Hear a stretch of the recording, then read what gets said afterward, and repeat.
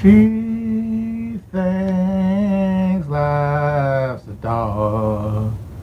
She thinks life's a dog on fire.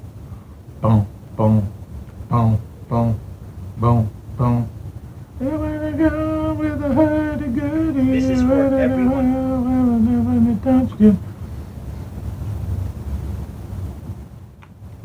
Hurly Burly by Man Man. That's a good song. I always thought that would be good at-bat music. I said that I wanted my my hipster-ass baseball closing pitching music to be 2 + 2 = 5 by Radiohead. I think even more obnoxious would be doing a Man Man song as my at-bat music.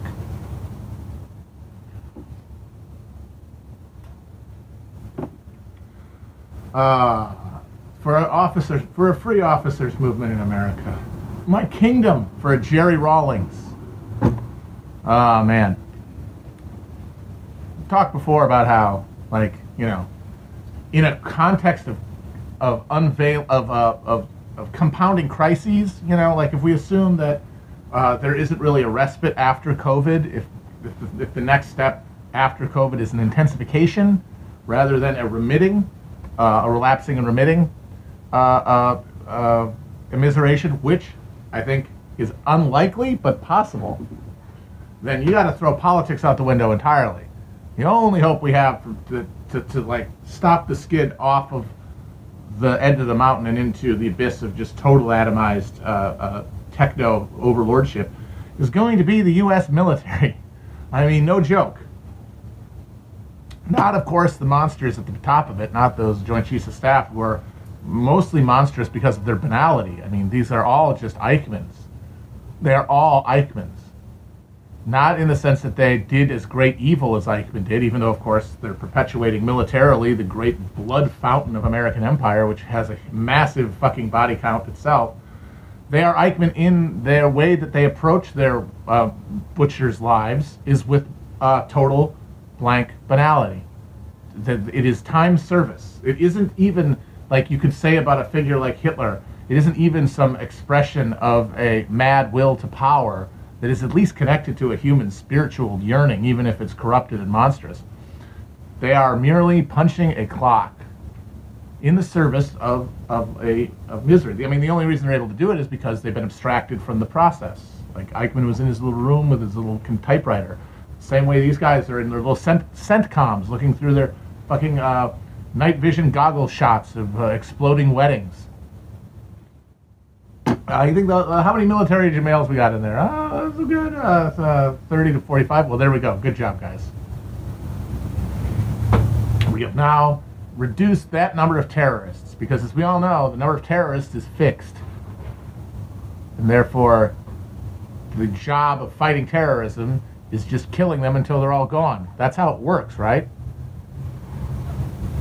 That's what they tell themselves as they punch the clock. They're never going to stop anything from happening. They'll become Amazon generals. They'll just get inducted into the Bezos, like Peter Thiel division, and they won't even think about it.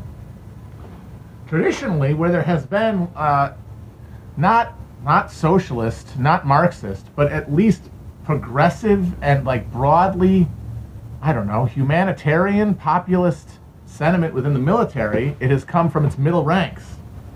It is all of the of all the military regimes, of all the coup-imposed regimes of the 20th century, all the ones that were not strictly reactionary, like strictly existed to serve the interest of the most retranchant faction of like the national bourgeois, you know, like your Pinochets. The ones whose regimes did not just become like authoritarian imposition of neoliberalism, they all occurred because middle-level officers, like lieutenants, often captains, sometimes colonels, very, very rarely generals, get together, and because a lot of them come from working-class backgrounds, you know, they're not. The military is broadly egalitarian in its. In fact, it's disproportionately weighted now in our military specifically, and generally in the history. it's disproportionately weighted towards poorer people in terms of the number of people who make it up because of the need to, because you need numbers, you need cannon fodder, and those aren't going to come from people with money. If you have money, if you have position, if you have status, and you're going into the military, it's in exchange for a shiny sword and a beautiful red uniform and a guarantee that you'll never have to do a fucking push-up in your life. That you get to ride around on a fancy horse and sit and sip tea and order other people to their deaths. Or maybe charge along them grandly, but from the front, so that your death is part of a grand narrative that their deaths can never be. One way or another, you want rank, and therefore you're a reactionary. And so the top levels of the military will always end up selecting for that. In the middle rank, you have some upstarts. You have some people who came from the bottom, started from the bottom, now they're here, or maybe from the restive and always liminal middle class. And then you encounter army, military organization, military esprit de corps, military education, which is going to be broadly liberal in a way that's going to conflict with the, if you have a nationalist conception, which you have to, if that nationalism goes beyond these narrow ruling clique, which is more likely to happen if you come from the bottom part of it, all of a sudden, that national concept is not strictly reactionary. And so, where has this happened? Free officers movement in Egypt, Nasser, of course. No matter where they ended up and how degraded they end up, the Ba'ath revolutions in Iraq and Syria, and also Gaddafi, which, by the way, Gaddafi, I don't think is a great man. I think that, he belongs among the pantheon of guys who are able to stand up to America, and you kind of have to give all those guys credit, and you have to respect them just because of how difficult that was. But at the end, he did not fully sign up. He was always playing a double game until it stopped working for him, and he did it forever. And another thing I respect about the motherfucker, he never promoted himself to general. The guy was a colonel when they took power, when the Green movement that he was the head of took power, and then he was in charge for 40 years, and he never promoted himself to general. He was always colonel, and I respect that. Humble. Who else? The most explicitly left-wing movement actually had the support of a number of actual communists. And I'm referring here to the Carnation Revolution in 1974 in Portugal, when young officers, some of whom were, just liberals, some of whom were disenchanted conservatives, everybody was sick of the Estado Novo, the decrepit Salazar corporatist government, like proto-fascist, I guess, government that had ruled since the 20s, before Franco came up the ghost, and there was an attempt to maintain the Estado Novo and to maintain, more importantly, the colonial brushfire wars that Portugal was fighting to maintain their territory in Angola and Mozambique, where Portuguese boys were going to fight and die, including the friends of these officers. And they came together with their educations and their experiences and said, holy shit, we have a chance here. And they carried off something that could have tipped into a military-led communist overthrow there. It didn't, because the weight of the center of gravity was not with the communists in Portugal. It was with the left more broadly, which means that it would eventually settle more towards liberalism, which in the context of the heart of Cold War Europe, it's hard to argue would have really had any other way of going. And, the early communist leaders of the Carnation Revolution ended up kind of regretting what happened, because it did, it ended with port. But, now, here in this crisis moment, when everyone's turning to shit and everything is turning, we're just getting either the iron boot of Bidenist, Macronist, Merkelian thought, like the global, just the jackboot of naked neoliberalism, or just the incoherent reactionary dog-brained populism, the spectacleized fantasy politics of Bolsonaro and Trump and fucking Orban and all these motherfuckers, all these Mancays, all these Martinets. Where is the place where those aren't the dominant tendencies? Portugal is one. And you can say that Portugal's left-wing government has made compromises and is undermining, some broad left movement internationally such that it exists. But I would argue that in the context of where you could be in in the current moment where your government could be in response to dealing with this COVID crisis and the way it's reshaping the economy and way of life, I would rather be in Portugal. And they had one of those colonels' movements. Chavez began his rise to power with an attempted coup. Before he took the position that having struck that blow and created that cri de coeur for freedom, people gravitated towards. Problem is the United States military, our thing is almost designed to squeeze out anyone with any capacity, if not, for left-wing sentiment, because I'm sure there's plenty of broad liberals in the young officer corps, some of whom could, if conditions deteriorate and they're forced to make, more stark choices about choosing between profit and human life, they might choose human life. They might choose socialism or barbarism as the choice becomes more clear. But even if they wanted to, they have no initiative or ability. Their job is to push the buttons in this giant wheezing machinery of war, where winning is not the point of it. This is one of the first military. This is a very rare thing in a military where it is designed to not do the thing that it's supposed to be functioning for. Like when you go into the military, you're taught that the role of the military is to win wars. But the actual role of the U.S. military is to fight wars. And those are two different things. And having to live that lie, it's unsustainable. And I mean, I don't know how many people who find themselves like tending towards humanity and towards socialism and away from capitalism and barbarism, they might just get turfed out before they have a chance to get even to the fucking junior officers level. But I have said, that is speculation. I have very little familiarity with the military. I'm a soft, fancy college boy. I didn't go.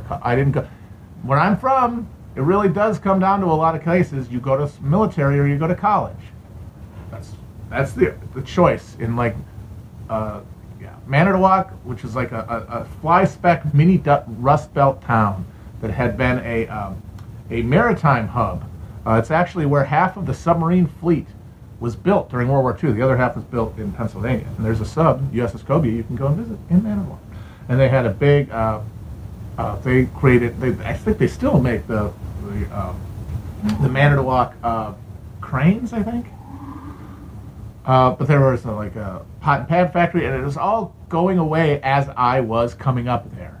As I was coming into awareness, because I really was born with the neoliberal era there in the early 80s. And so I was seeing it all fall apart before my eyes. And so by the time I got out of high school, if you go to the military, unless you want to stick around and huff glue, or you work at a farm with your family and you want to do that, and there were farm people around there. It's all surrounded by farmland. Or you had to go to college or the military. Those are your options. And because of what my experience of life had led me to, weird quirks of biology and experience, I mean, the fucking back injury being one of them, that would have disqualified me even if nothing else had. Although honestly, I don't think I could have joined the military if I wanted to. I'm deaf in one ear. I think I wouldn't have even, I wouldn't have been drafted in World War II. I would have been 4F with that, because I hear that people got denied service in World War II, which was not something people really dodged. You really wanted to fight because it was so socially expected. But people not getting it because of fucking flat feet. And I'm like, God damn, I literally can't hear out of half of my head. I bet they would not have let me in, even then. But anyway, but then even if I'd been able-bodied and whatever, my temperament, my experience, my interests, my social sense of self was not really compatible with the military. It did not appeal to me. So, hey, college, get some scholarships, take out some money, see what happens there. And I made that choice.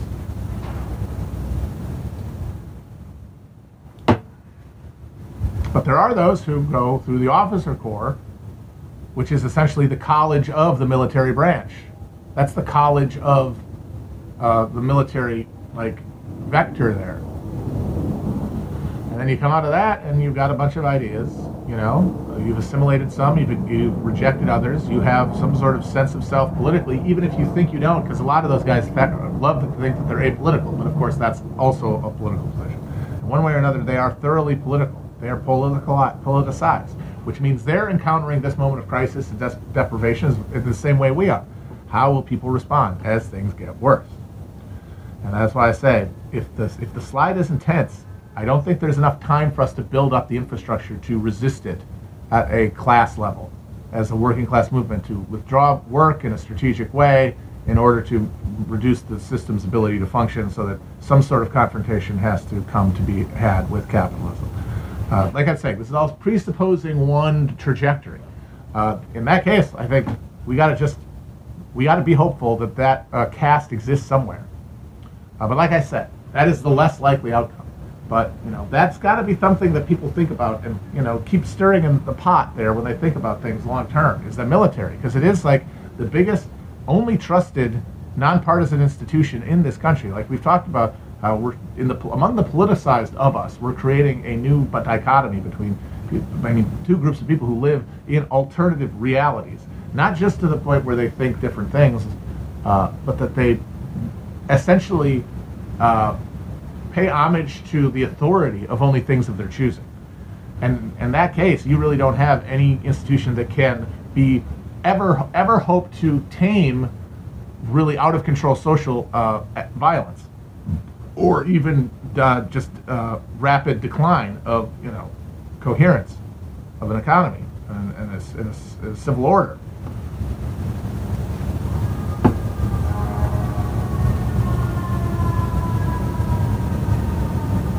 Oh yeah, as I'm speculating on a hypothesis.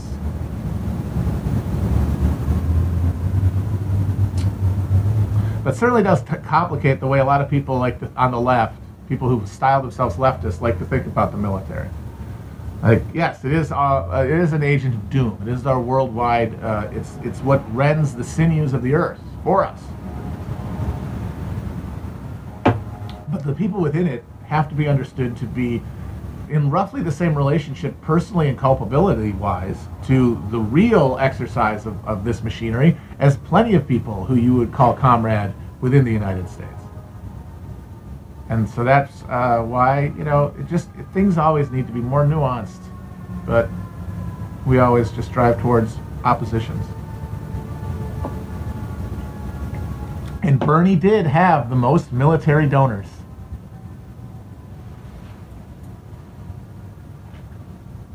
And also, as Frederick Jameson has pointed out, the U.S. military is one of the few places where you actually live in some semblance of a social democracy in this country. Obviously it's threadbare and getting worse over time because cuts everywhere, austerity everywhere, but you go into, unlike any other place in American life, if you decide to go to college, or you decide to learn a trade or try to hustle or whatever the hell you're trying to do, in the wage economy, if you join the military, you are guaranteed certain things like housing, like health care, in exchange for a civic engagement, your duty. That's actually how those are. That's the social order that would hypothetically create and sustain a social democracy or challenge capitalism coherently.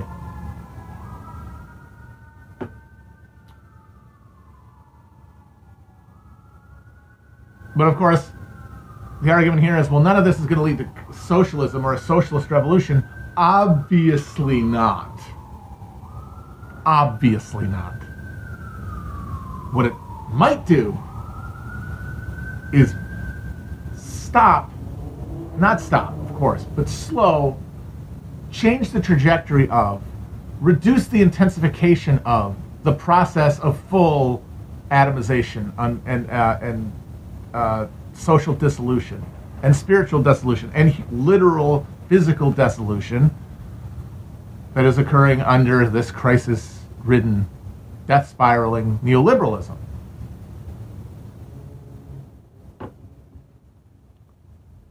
And then maybe in that context, you can work from there.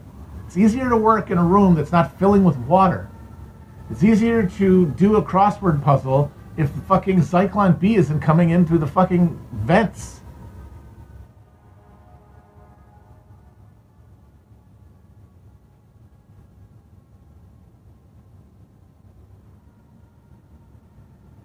So yeah, none of this is prescriptive beyond that. It's like, well, what about should people be joining the military? I don't know. These are all decisions people have to make on themselves. But I do know that the totalizing work of defining yourself online through having a rigid approach to reduced binary questions is a recipe for someone who cannot engage the world around them positively. Is not likely to create the feedback loop that produces a positively charged social interaction that can actually sustain itself.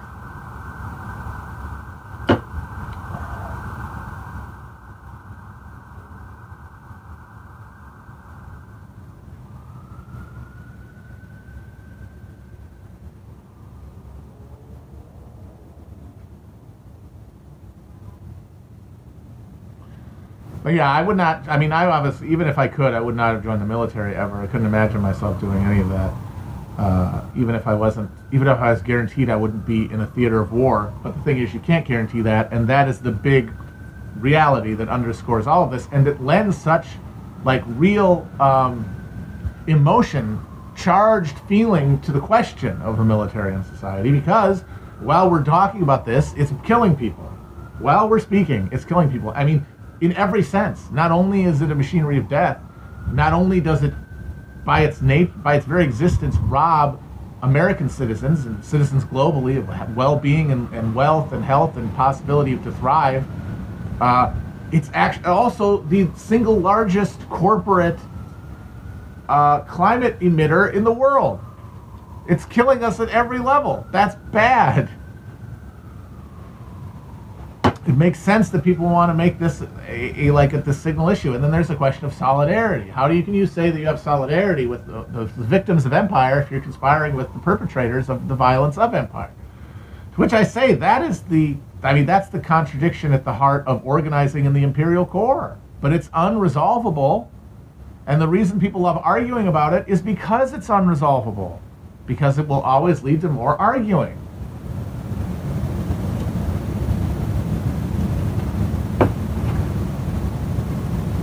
Veterans, I think, would be and the thing about veterans is, and this is a reason that I don't think that we're going to get to anything with the Democrats and Republicans.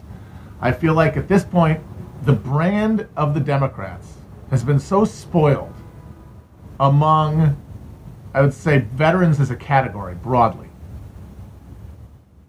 And certainly white veterans. And of course, racism is a reason for that. But a lot of it is unnecessary. A lot of it is around charged, vacant political theater that doesn't actually have anything to do with the parties themselves. Like, everybody can point out tediously that actually Democrats give more money to the military, and they give more money to VA offers, and their policies would help veterans. Yeah, sure. But that's not how it's experienced. Its experience is a cultural slugfest between performances of value. And the Democratic performance of value is, even if, like, Joe Biden and those guys, the political people, try hard to counteract it, at the cultural level, the associated elements are hostile to it. And that means that the thing that's going to come up, the thing that's going to catch among us, if it's going to, is going to come in the form, eventually, probably, of some sort of party formation, and it will be outside of that dynamic, because that's the only way that you could breach the hull of like a localized labor and political movement onto one that people are aware of in the media sphere, and then one into which people are moving towards elsewhere. The generation of political momentum. You're not going to have that if you have to deal with a lot of the shit about Democrats and culture stuff. And also, if you're a post-lefty who wants the Republicans to do it, it means the Republicans can't do it either. Because the Republicans are the party of racism. The Republicans are the party of hatred of minorities and fucking immigrants. And hostility to women as equal citizens. That's not going anywhere either. So nobody's working class person, no matter where they are demographically, is going to be able to adhere to one of these parties enough to get a broad swath of working class people that operate from a working class perspective because they're alienating the other half. And you need one of those halves to get with the people who aren't part of this bullshit, or parts of both of them. More likely parts of both of them. And that's by something that isn't tainted with these garbage, with this shit. And you can say, but it's not fair that the Democrats are considered not to hate troops. And it is fair that the Republicans are racist. That doesn't matter.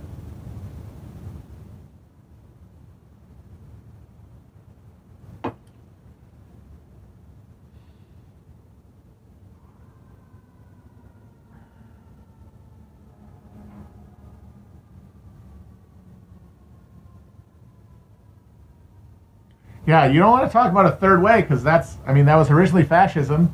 And if you talk about the military part, people's hairs are really going to get back in the heads about fascism. And then, of course, it was the neoliberal neo-fascism of the current trajectory. Either way, no, thank you. But that only makes sense if you think that the two ways we have now are like a left and right. They're not. It's actually more of a second way. Like the current way is one way. It's one big thing. Nothing is going to change. It's locked. The gears are frozen. We're tumbling off of the end of the thing. Politics is dead within this structure. So anything that comes outside of it is an alternative to that. So it's a second way, i.e. socialism.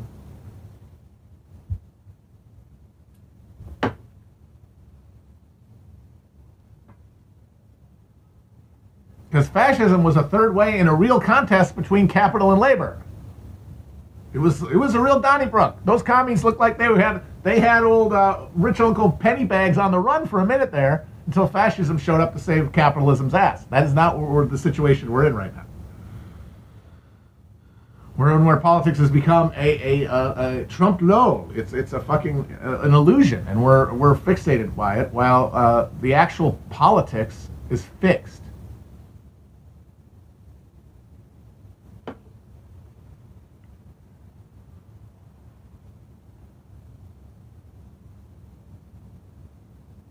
The Chinese are tweeting about Australian war crimes. They have entered the game, folks. China has entered the mind space.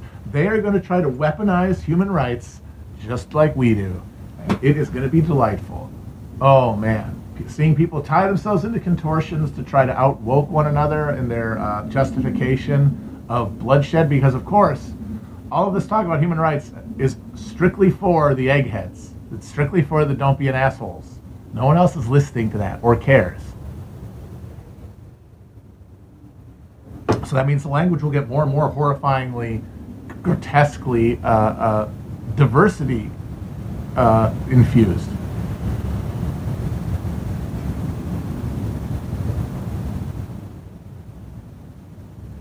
Yeah, my real dream is, I said it's going to come down to China versus America. Well, how about a couple of officers' movements high-fiving in the middle? What about that? To get rid of the top end corporate merger or confrontation. Like, how about one of those? Huh? How likely is it? No, not very. But the good news is, if you think about it, nothing is likely, because none of these, there's so many probabilities and none of them mean anything until they've resolved into one state or another, which means you can't look at anything until it's already happened, and that the whole thing of likely or unlikely is much less important than understanding the greater structures. It's not whether your predictions are good or not. It's about whether you feel like you are grounded in your analysis. And then you can extend it for a bit, but the further you extend, the fucking mistier it gets, because contingencies pile up upon one another and render every subsequent moment just vastly more difficult to calculate because of the amount of randomness involved. The cat is neither dead nor alive. The cat is floating through, like we all are. Like I talked about how the election was sort of a opening of the box, and I think it was an opening of the box for one thing, but it only opened the box on that thing. Now we got to deal with that that's a dead cat. Okay, but there's a bunch of other cats here. There's a bunch of other boxes. And none of them have been opened yet. And all we can really tell by that dead box is maybe looking which direction we're likely to see the next box. Grasping in broad strokes, not through, I mean, and of course, this is what I'm talking about, like at the level of theory. The good news is, while people talk like this, while people are operating at this level, people are operating at the level of technology. People are operating at the level of personal engagement. The movement being built as I speak. The contours of which are coming into view. What it is, I don't know. No one even knows they're part of it, and no one will until it's already happened.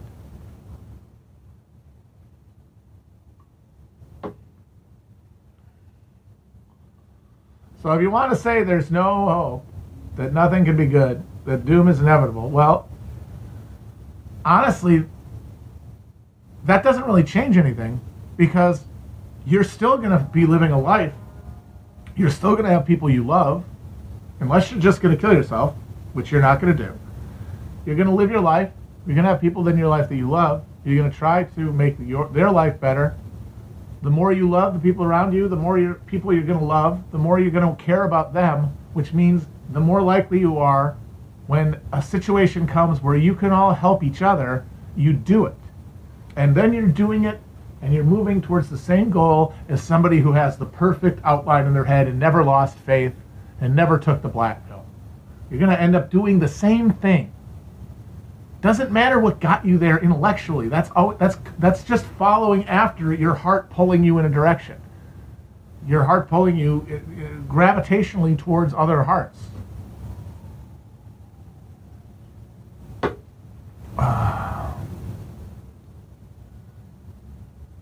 And like that is just to say, like, it's fun to talk about this stuff, and it should inform your life one way or the other. It's stuff to talk about. People need things to talk about. People need things to think about, and things that help them make sense of the world are better than things that make the world more murky and make them more angry and make them more scared because they understand it less.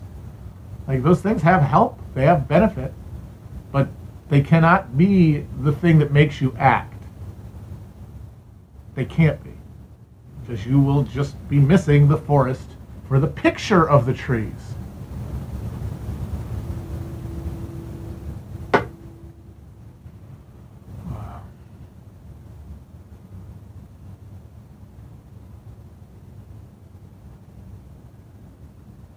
You know, I realize that there is something to that horrible saying that people that love to, who want to avoid any kind of they want to do politics purely for clout and have no interest in actually changing anyone. The old anyone's mind or making the world better. That is the old, it's not my job to educate you thing. And that is obviously incredibly cynical when used, and it is used specifically so that people can get out of justifying their beliefs, because one, it's hard, two, it's frustrating, i.e. not fun, and three, it's actually impossible for some of them because they don't even know why they believe what they believe, because deep down they're operating off of social signals and they haven't reasoned to that point. So if they get into an argument or they get into a thing where they have to educate, they might run out of knowledge, and they can't run out of knowledge publicly without undermining their position and status. They always have to bluff that they know more. That is essentially a call of a bluff. And if they don't have to, they won't. And they can just say that, and that lets them opt out. But I think one thing that makes people say that isn't just craven and isn't purely just about clout is the fact that there is something to it if you extend it to, it's not my job to educate you about everything. And that's the big problem with, one of the big problems with this online thing is that everybody is operating off the premise that they have to be a fucking expert on everything. They have to be comment on everything. And so when they're asked, why do you believe this? They might not really know, but also it might not matter that they don't know, because it's not really their job in life. It's not what they know about. It's not what they can communicate. There is something they do know and can communicate. And if you ask them about that, they would want to answer you because they would be happy to share. But nobody is in that position. Everyone is in the position of trying to bluff each other around knowing, and that's why a lot of the questions end up, the things people are supposed to educate you about end up just being like contested sides of an argument rather than any useful insight, because that's all you're really trying to do, is tell somebody the right side of an argument to take, not any practical application to your life. So everybody shouldn't be fucking answering every question about every goddamn thing.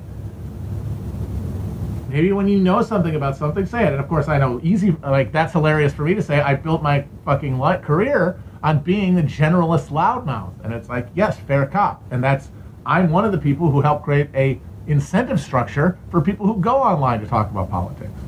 Which was, if you just act like you know everything about everything, enough people will take you seriously, they'll pay you to talk. And then you don't have to do anything, you have to work anymore, which is what we're all trying to do, is avoid the fucking wood chipper.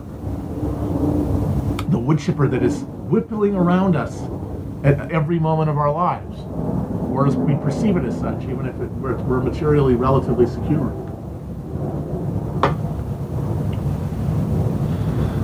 What I'm saying is that now, I think is a time to, pick what you think you can confidently articulate. And I feel like I have found through a lot of bullshitting and a lot of public, thinking through, I have found a dimension of human thought, conception, whatever, information that I feel relatively confident about talking about. And of course, just by luck, it's the stuff that's easiest to learn about, because it's really just about absorbing information and then collating it. You don't need to apply it the way that a scientist does. That's why I respect them.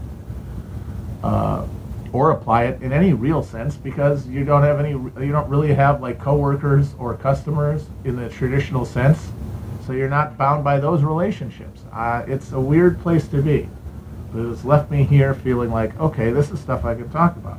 And I really try not to talk about. I'm trying to wean myself off of talking about anything I don't feel like I have something to really add. And that's why I'm cutting myself away from predicting things. Besides trying to sketch out a three-dimensional model for the slice of time we find ourselves in. Because it attenuates any, I think some people might be better to predict specifically if they had more grounding in certain empirical scientific traditions than I do. So, and questions of economics, I like the arguments about, MMT and fucking job guarantee versus UBI. I don't know enough, and I don't think I'm going to find myself motivated enough to learn enough about that stuff to add anything that anybody else hasn't already said better than me. All I can do is, from my position of understanding, observe the argument and see which one's convincing. That's all you can ever do.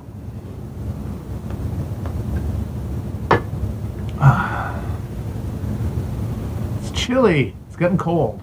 And that's apparently going to be a storm this weekend. Oh boy.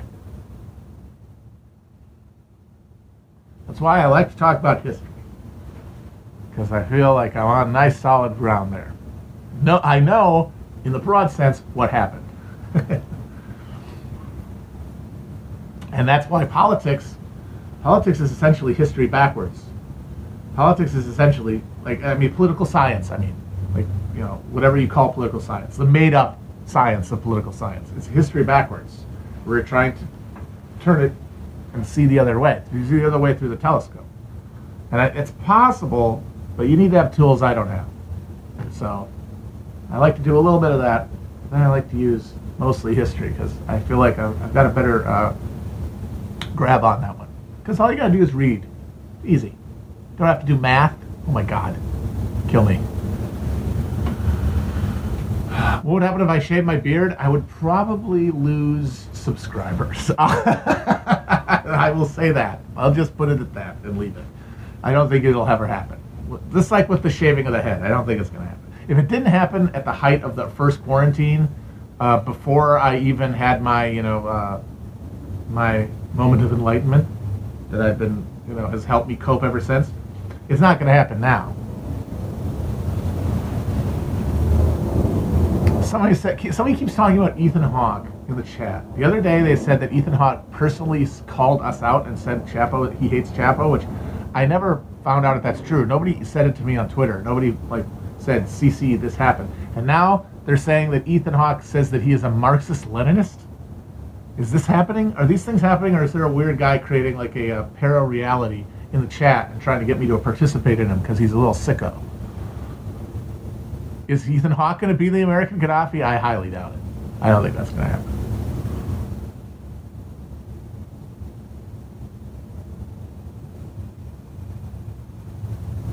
Such a weird guy to pick, Ethan Hawke. The rich man's Stephen Dorff, Ethan Hawke. I did finish Reaganland. It's great, wonderful. I hope he doesn't keep going. I feel like there's at this point it's redundant. Like anything from then would be a different project, and probably not one that he's that interested in, I presume. Apparently, he's doing work on like the early Democratic Party, I think. If he is, I am very excited about that. I would love to see, oh God, Rick Perlstein writing about Martin Van Buren. Give me that.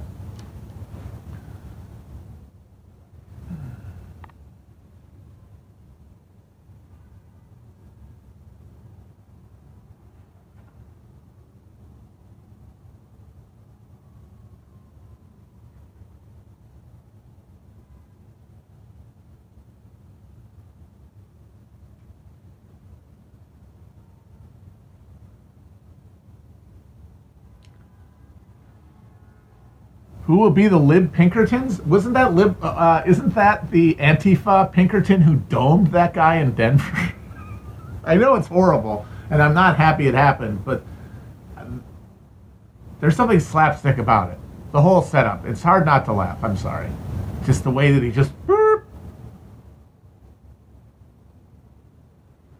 I mean, and the guy does seem like a kind of a douche. You know, I'm not that sad. Like, you know, I don't get sad about way better people than him dying, but I just don't like the whole spectacle of that shit. I just find it, I really don't, it's more than anything, it just depresses me because it shows how far we are from real politics.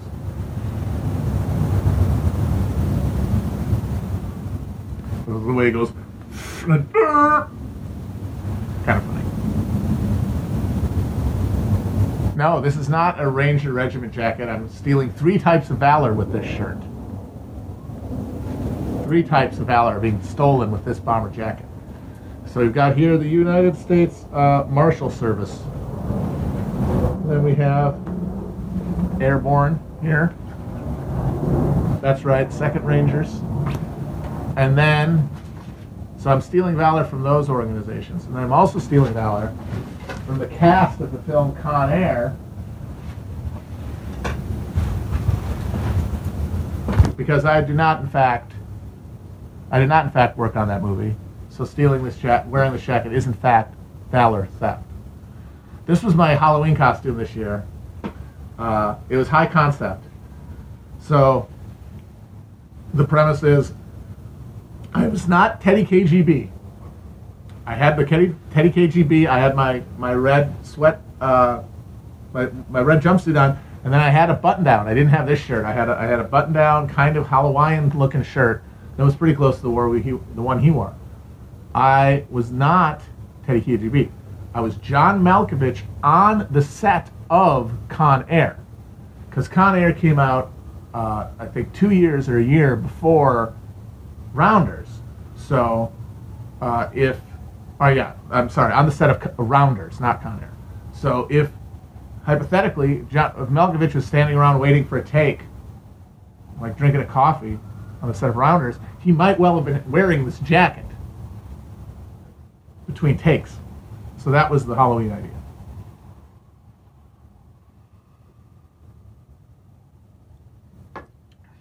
And it was good. I got the beard played. I always want to make, if I do a Halloween costumes, I want my facial shit to play.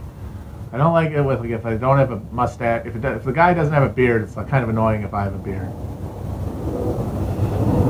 Or glasses, same thing. And the glasses are non-negotiable. I am blind as a bat. Another reason they probably wouldn't let me in the military. Really, really bad eyesight.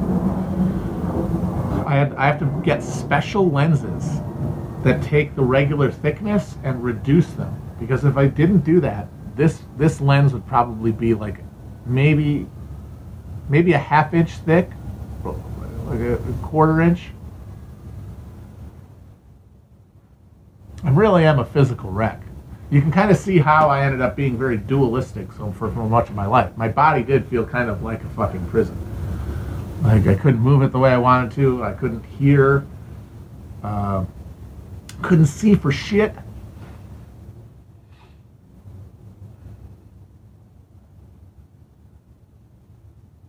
I could get contacts, I think, but I've never looked into it. I never wanted contacts. One, I think I look better with glasses. My eyes are a little deep set. I kind of sit back there, kind of look like a serial killer.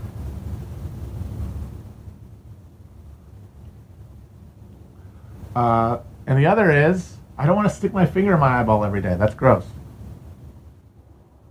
Ooh, smoke weed I do. Somebody wants me to do Yoda for some reason. Off that loud I am. I am the answer, by the way, to the question posed by E1. What if Yoda was 6 foot tall, and smoked weed? You're looking at him right here, buddy. This is if Yoda was 6 feet tall and smoked weed.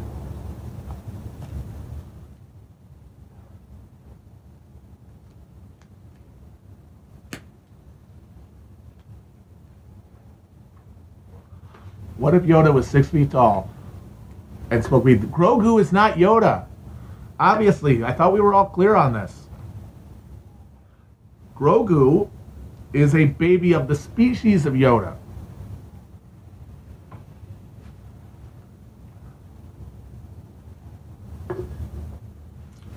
What if Yoda was 6 feet tall and he smoked weed?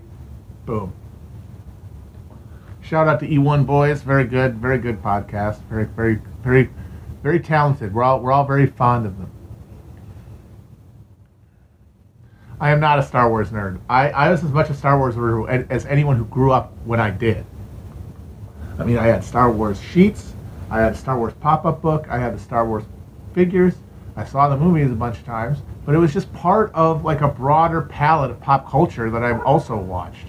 Like I remember being really excited to see the Batman movie, waiting in line when I was a little kid.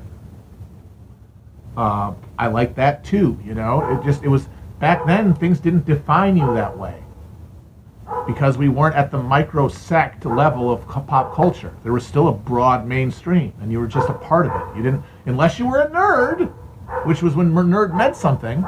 And like I was a nerd about some things. I was a nerd about the Civil War. That was my Star Wars. That was my Pokemon. That was whatever the hell you people were into.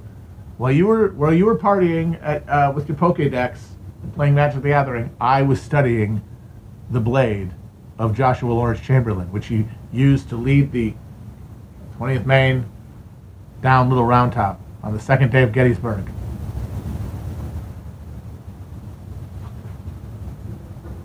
July 2nd, 1863. I was reading the Civil War books. I was looking through big Civil War Met books.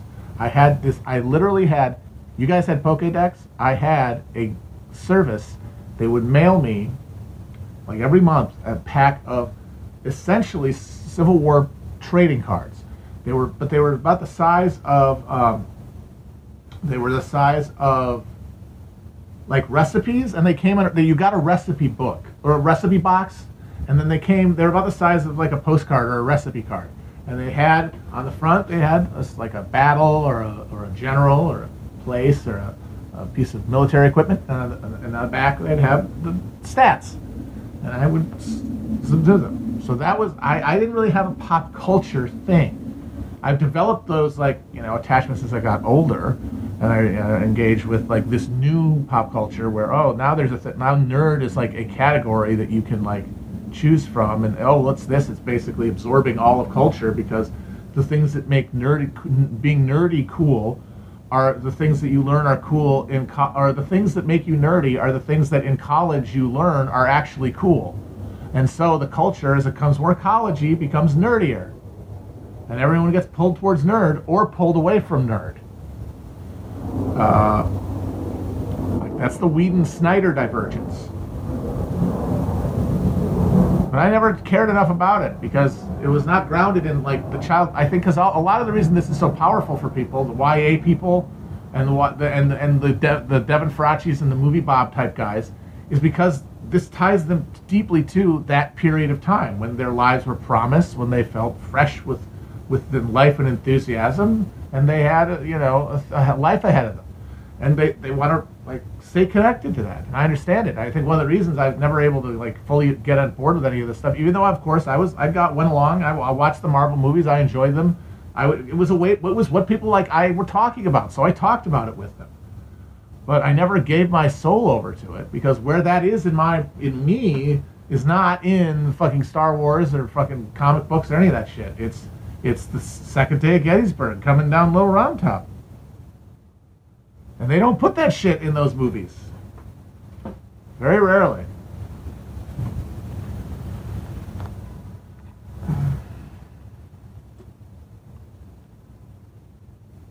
I'm certainly not as much of a war nerd as the actual war nerd. Like, that guy is me on, like, every type of, like, steroid of talent. Like, far better writer than I could ever hope to be. And therefore a more rigorous thinker, and like a much broader spectrum of knowledge than I could ever hope to attain.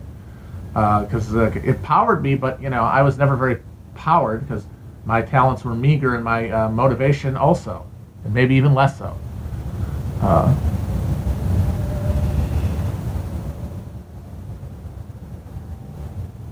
But yeah, I'm thinking more and more that the alternative history of Reconstruction might be my long-term writing project. I might do some other stuff, but I'm starting to think I might like sit down. I mean, it would start with just reading. I think I'm going to have to really go back and look at a lot more, like reread Foner, start with rereading Foner and Du Bois, and then everything I've missed, since I kind of got destroyed by the internet.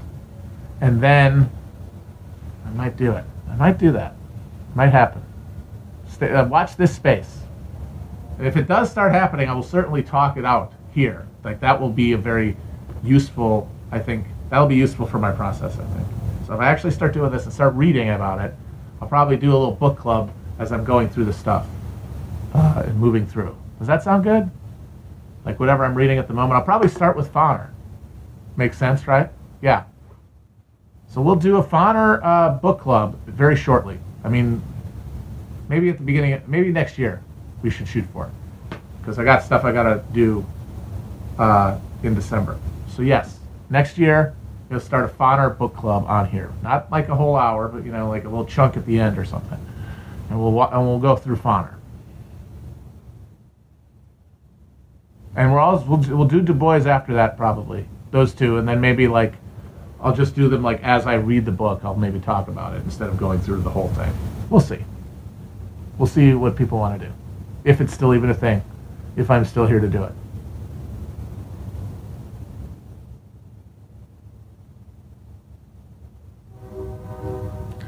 But there's a couple books by, at least one book by James Oakes I really want to read. And then actually there's a big, you know what else I might want to actually do? I'm wondering if I should even do it before Foner. Oh, there's this book called,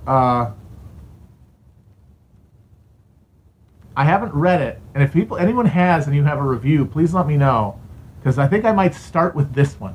The same way when me and Chris started talking about the politics of the early republic for a project, we read the Willens book, Rise of American Democracy. Like, it covers that era great, and then you can build from there. And I want something that you can start from, like even below the level of Reconstruction, and it covers the period. And there's a book called, I hope I'm remembering the title here. It's a rather cumbersome title. Yes, The Republic for Which It Stands: The United States During Reconstruction and the Gilded Age, by Richard White.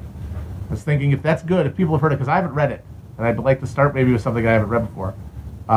We could start there just to get like the political and the greater context, and then Foner from there. So if anyone knows, we'll do that, and if not, we'll start with Foner.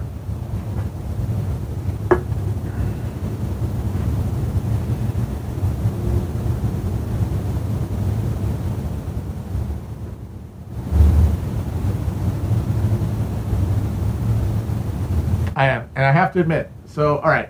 So I'm thinking about it. I don't know yet what the project will end up looking like. Maybe I could do it.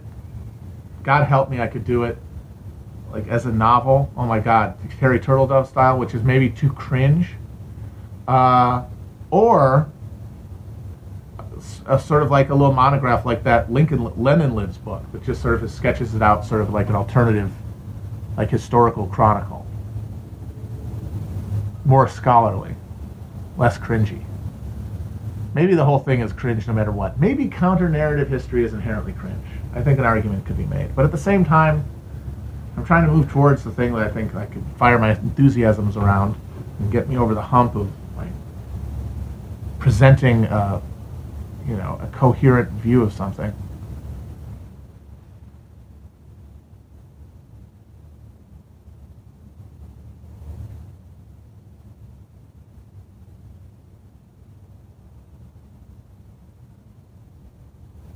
No musical. Let me say this.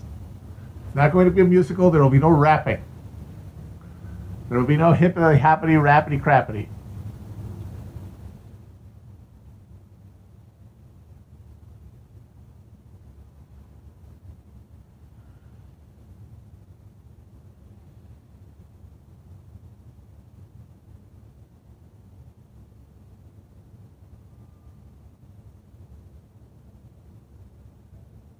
Well, yeah, it is wish fulfillment, but the thing is what I would want to do is I would want to steer away from like the best of all possible worlds scenario. I would want to like self-consciously, if either way I did it, I would want to push against the headwinds of my fantasy of what I would want. And I think I can do that the more grounded it is historically. That's why I want to read a bunch and reread stuff before I even start, because I don't want to just make it a little thumb sucker.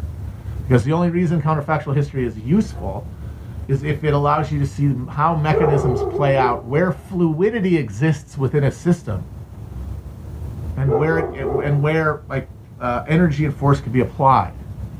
And you can do that sometimes more clearly by abstracting yourself away from the moment, which is too fired with uncertainty to really be able to articulate. Whereas you could just sort of, if you study the past enough, you can sort of project out a little blurry alternative pathway. You know, like if you know enough about the conditions where things arose from, you can start building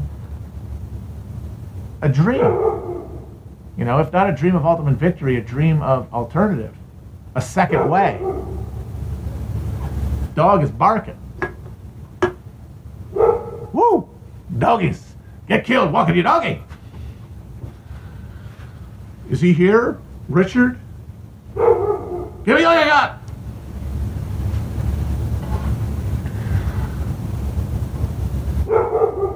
You can sit in my wife's ex-husband's post-dead tech postmodernistic bullshit house, but you will not watch my television. Hoo-ah. Favorite rapper? Gotta be Young MC, in that he's the one I probably have listened to the most in my life. Because man, I really burned through Stone Cold Rhymin' in junior high. Played that shit nonstop. I knew all the lines in every song on that tape for a while. Now, though, even years later, I know all of Bust a Move, of course. Got that one tattooed on my brain. But also more obscure ones, like Principal's Office. So yeah, definitely Young MC. Yeah, no, I'm a boomer, guys. I warn you going in.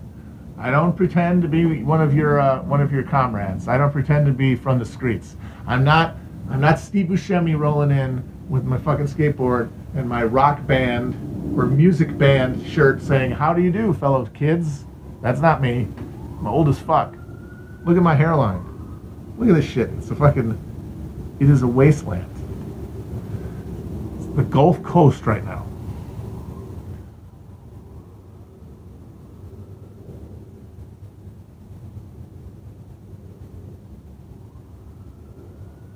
I am not a reactionary now. That's the one thing I don't think I am.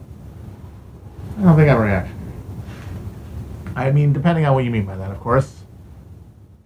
People can make it mean whatever they want, apparently.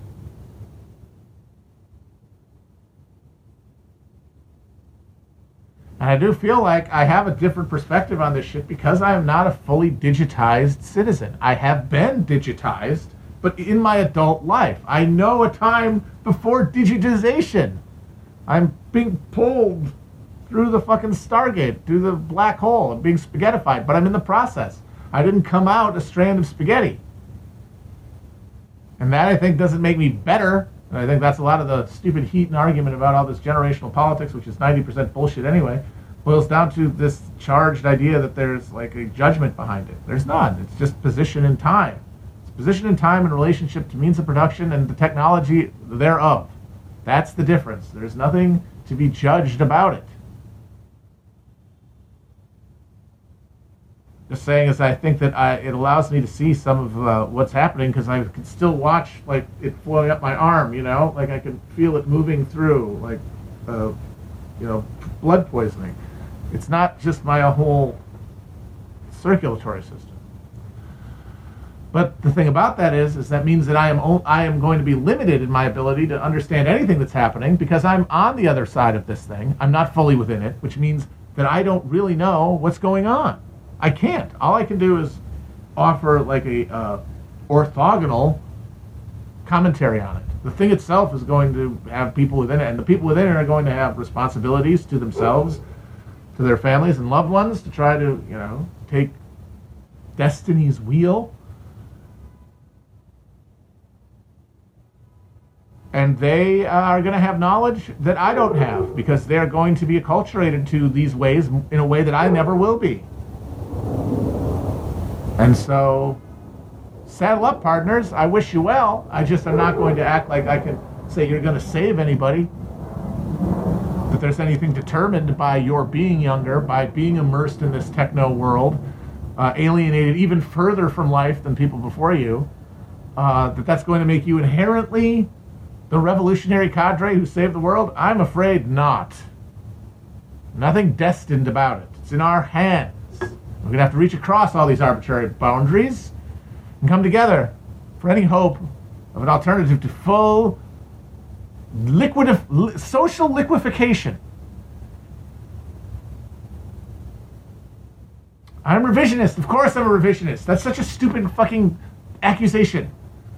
Revisionism it's like all these mid-century terms people are cosplaying, like tanky. Who's tanks? There's no fucking tanks. There's nobody you could even plausibly say are the tanks. I'm sorry. China doesn't count. Even in your heart, it's not the same thing as the Soviet Union. It just isn't. Because it's not, because the Chinese communist state, say whatever you want about it, is not missionary the way that the Soviet was.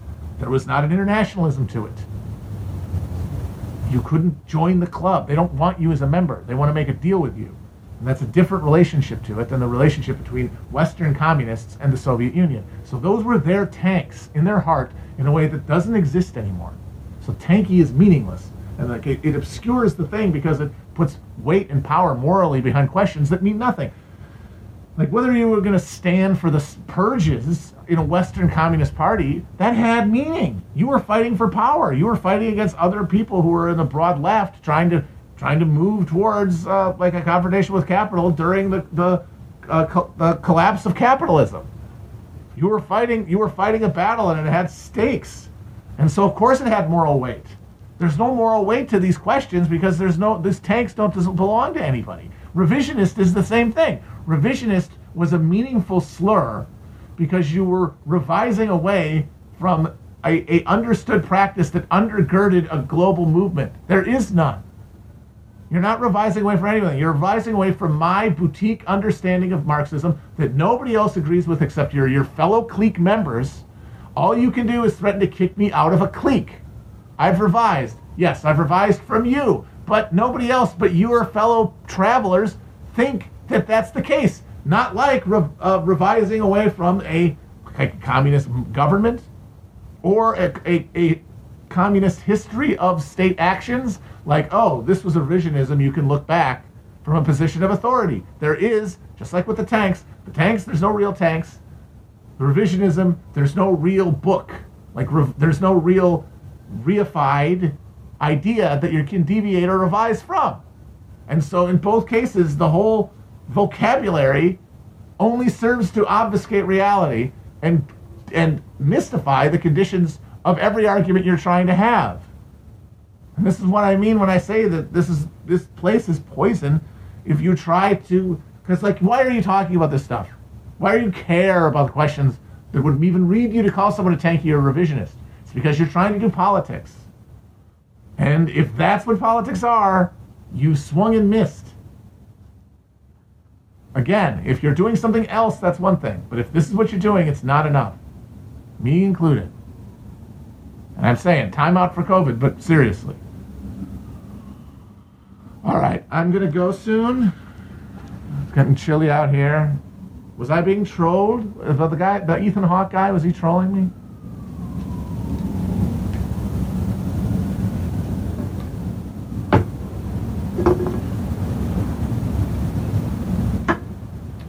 All right. Well, like I said, sure, I'm revisionist, but who are you going to call? Who are you going to call? Marx Busters? There's no one there. There's no one whose authority you can call on that will be universally agreed upon by any subsection that you could broadly call the left.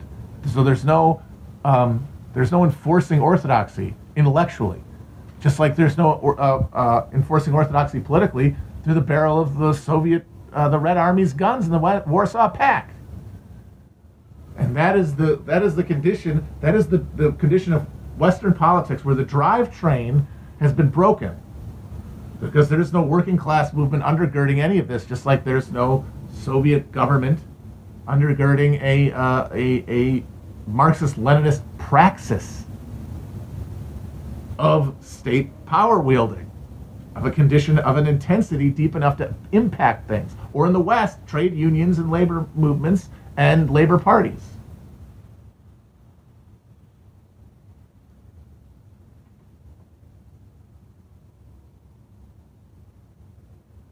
I should wear a kimono. I would like to wear a kimono one of these days. When I get back in, when it gets too cold to come out here, I might get a kimono. I've been looking for a robe. I haven't been able to find one. But yeah, I'm a revisionist. Call the KGB. They don't care. Call the KGB. I'll just have sex with them.